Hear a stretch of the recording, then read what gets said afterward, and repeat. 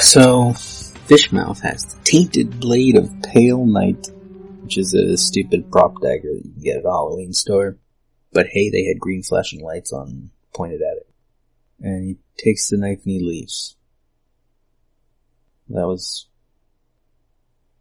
2 seconds of lame. I was hoping he was going to stab Nick. I mean, obviously he doesn't stab him or he'd have to deal with that wound later and I would have remembered that, but come on! Don't be all dramatic about the dagger and not stab the guy right in front of you. Swine looks happy. I mean, he knows what's coming. They're going to go grab, air quotes, and grab Brandy and see what's going on. Stab her with the dagger, I guess. Who knows? Maybe Fishmouth is just leaving town. Oh, what the? Oh my god.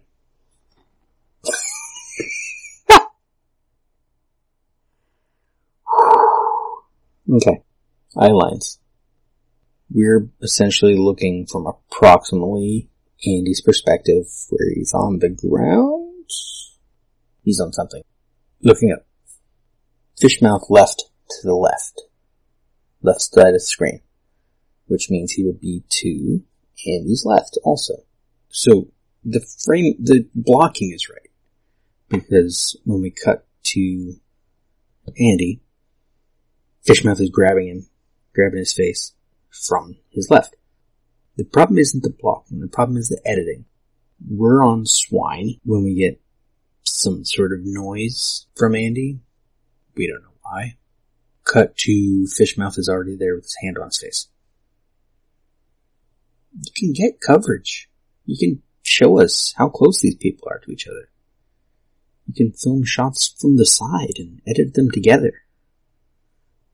The scene inside the cabin with naked Jeremiah might actually be the best editing in the film in a way because it had close on Mandy, it had close on Jeremiah, it had wide shots to show the relation of Mandy to Jeremiah to everyone sitting on the couch behind him. And then when he got angry, it gave us reaction shots for the various people on the couch separately. It was a lot of camera setups for one scene. This scene could have used more. You know what Jesus' big mistake was? Really? That's where you're going here? Huh. He didn't offer up a sacrifice in his stead. A, that's blasphemy. B, I don't care. But C, for a religious guy who wears a cross on a chain. Jeremiah's not very good at this.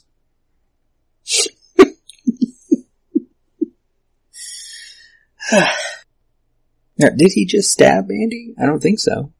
But the angle, the fact that we don't see his other hand that was holding the knife, and we're up super close. I mean, he could have. The cruciform is a constant reminder of that. Cut to, well, it's not blurry. It's sort of blurry. If we hadn't happened to notice the tiger shirt before, we wouldn't know what this next shot is. But you get a little bit of the tiger's face, the left top corner of the screen, and the blade of the tainted blade of pale night. I can't say that. I can't. We'll just call it Jeremiah's fancy dagger. Is at the bottom right corner of the screen. You know, clearly gonna sit in that position. Okay, logistics. Jeremiah's face is right up next to Andy's. In order to be in that position and have this knife here without being able to see Jeremiah's body, Jeremiah is floating in the air, I think, right next to Andy's head. Where's his...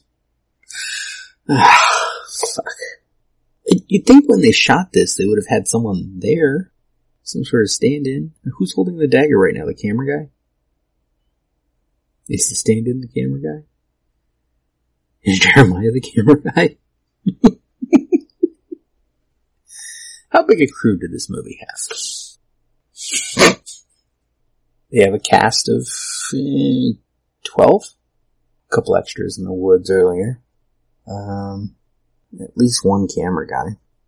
They don't have a lighting guy. That's obvious. They got a some sort of set dresser. Someone made that stupid book prop, but probably Panos did that himself. Oh! And we get stupid noise. Did I ever talk about that? Ugh. That is not the sound a dagger makes when it goes into flesh.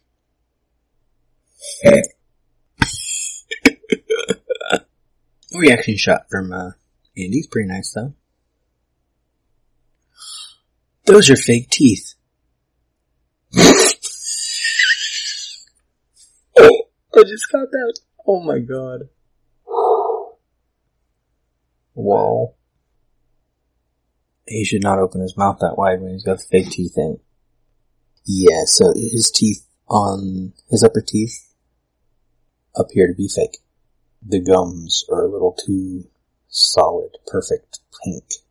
And the teeth a little too uniform in color as well. And that's how they protect his teeth from the wear. Oh my, wow. I wonder if we can see them moving separately from the rest of him. Now we could see like retainer lines, I think, inside the roof of his mouth. And then we get a close-up of the dagger in his side. I'm guessing Panos' hand, but who knows. It's a good collapsible dagger. Yeah, comes out in sections. That's nice. With the blood on it, it's not that obvious. It's actually an okay prop, it's just it's stupid looking. It works fine. Then Swine gives his rag to Fishmouth to wipe off the blade. They wasted the chemist's finest on his whore, Fishmouth informs him. But I think you both shall see the cleansing power of fire cannot be reasoned with. And the music jumps in because... Wait, what? Grammatically, those two things don't go together. We wasted the chemist's finest on your whore. Okay, they gave her the drugs, they gave her the bug injector as well. But, you both see that the cleansing... Yeah, the two things don't have anything to do with each other. I mean, we shouldn't be surprised. The dialogue doesn't make sense. Nothing here makes sense. We don't know Andy's name. We don't really know Mandy's name. I don't have time for this today. That's not even my desk.